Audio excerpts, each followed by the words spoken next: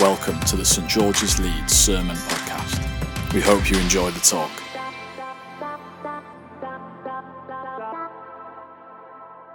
Hello, I'm Ben. Let me start by reading. We're going to read from Luke 15:11 to 20.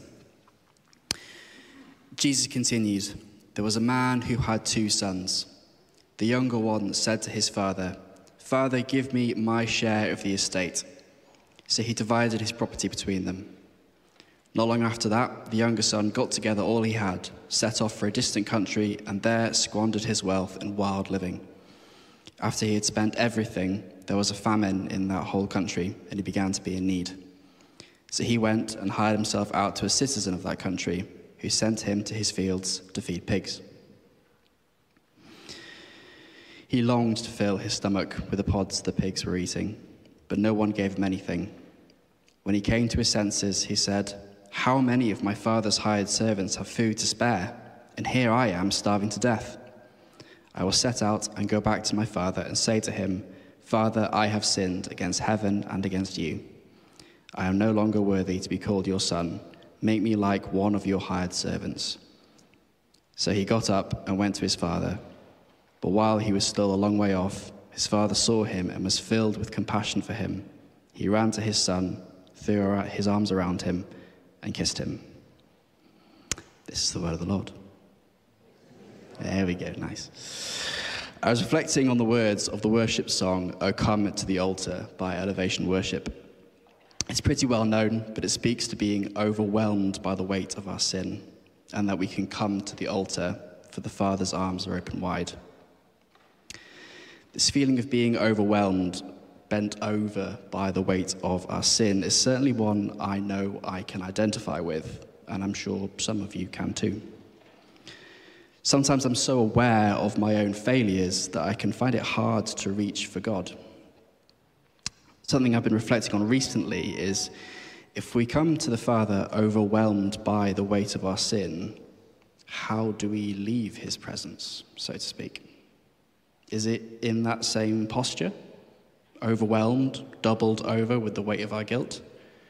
Or are we upright, dancing, singing for joy at God's forgiveness even?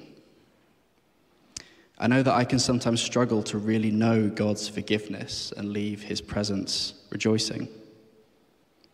I suppose another way of putting it would be, do we give God our sin, our mess, our muck, with both hands? Or do we give it with one hand, keeping a little bit for ourselves, keeping it and worrying about it still after we've been forgiven? Or keeping a little bit of sin because we're not ready to give it up yet? When we think of the idea of coming to the Father, if you're anything like me, I imagine sometimes walking up with my head down, ashamed of myself, and the Father reluctantly acknowledging me and forgiving my sin. But I don't think it's like that at all. In the passage we just read, we heard, "But while he was still a long way off, his father saw him and was filled with compassion for him. He ran to his son, threw his arms around him, and kissed him." Now, I realize that everyone's experience of family and father is different, but the best example we have for this is always how God is father to us. I often think about this from a personal perspective, what it's like for me to come to God seeking forgiveness. So I'd like to flip the perspective for a moment. We read here that the Father runs out to meet us, overjoyed by our presence. As a recent father myself, the idea of my daughter running towards me saying, "Daddy, Daddy," is something I'm really looking forward to and overjoyed at the idea of, and hasn't even happened yet. She's 7.5 months and sleeping over there, so she's a bit away from running at the moment. But even now, seeing her face light up when I walk into a room is just one of the best feelings.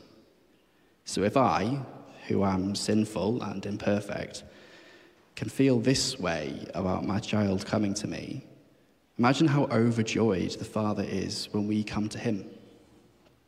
confessing our sin and love for him in equal measure. So given this perspective on how God sees us when we come to him, I hope when we do come, we can come knowing that we are safe and loved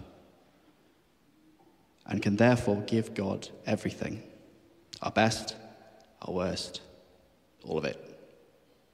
Then leave his presence, rejoicing, knowing we have a heavenly Father who loves us an incredible amount. I sometimes wonder if my daughter Elsie will ever truly understand how much I love her. So surely the same is true of how much God loves us. Thank you. Thank you for listening to the St George's Leeds Sermon Podcast. For more talks or information, visit stgs.org.uk.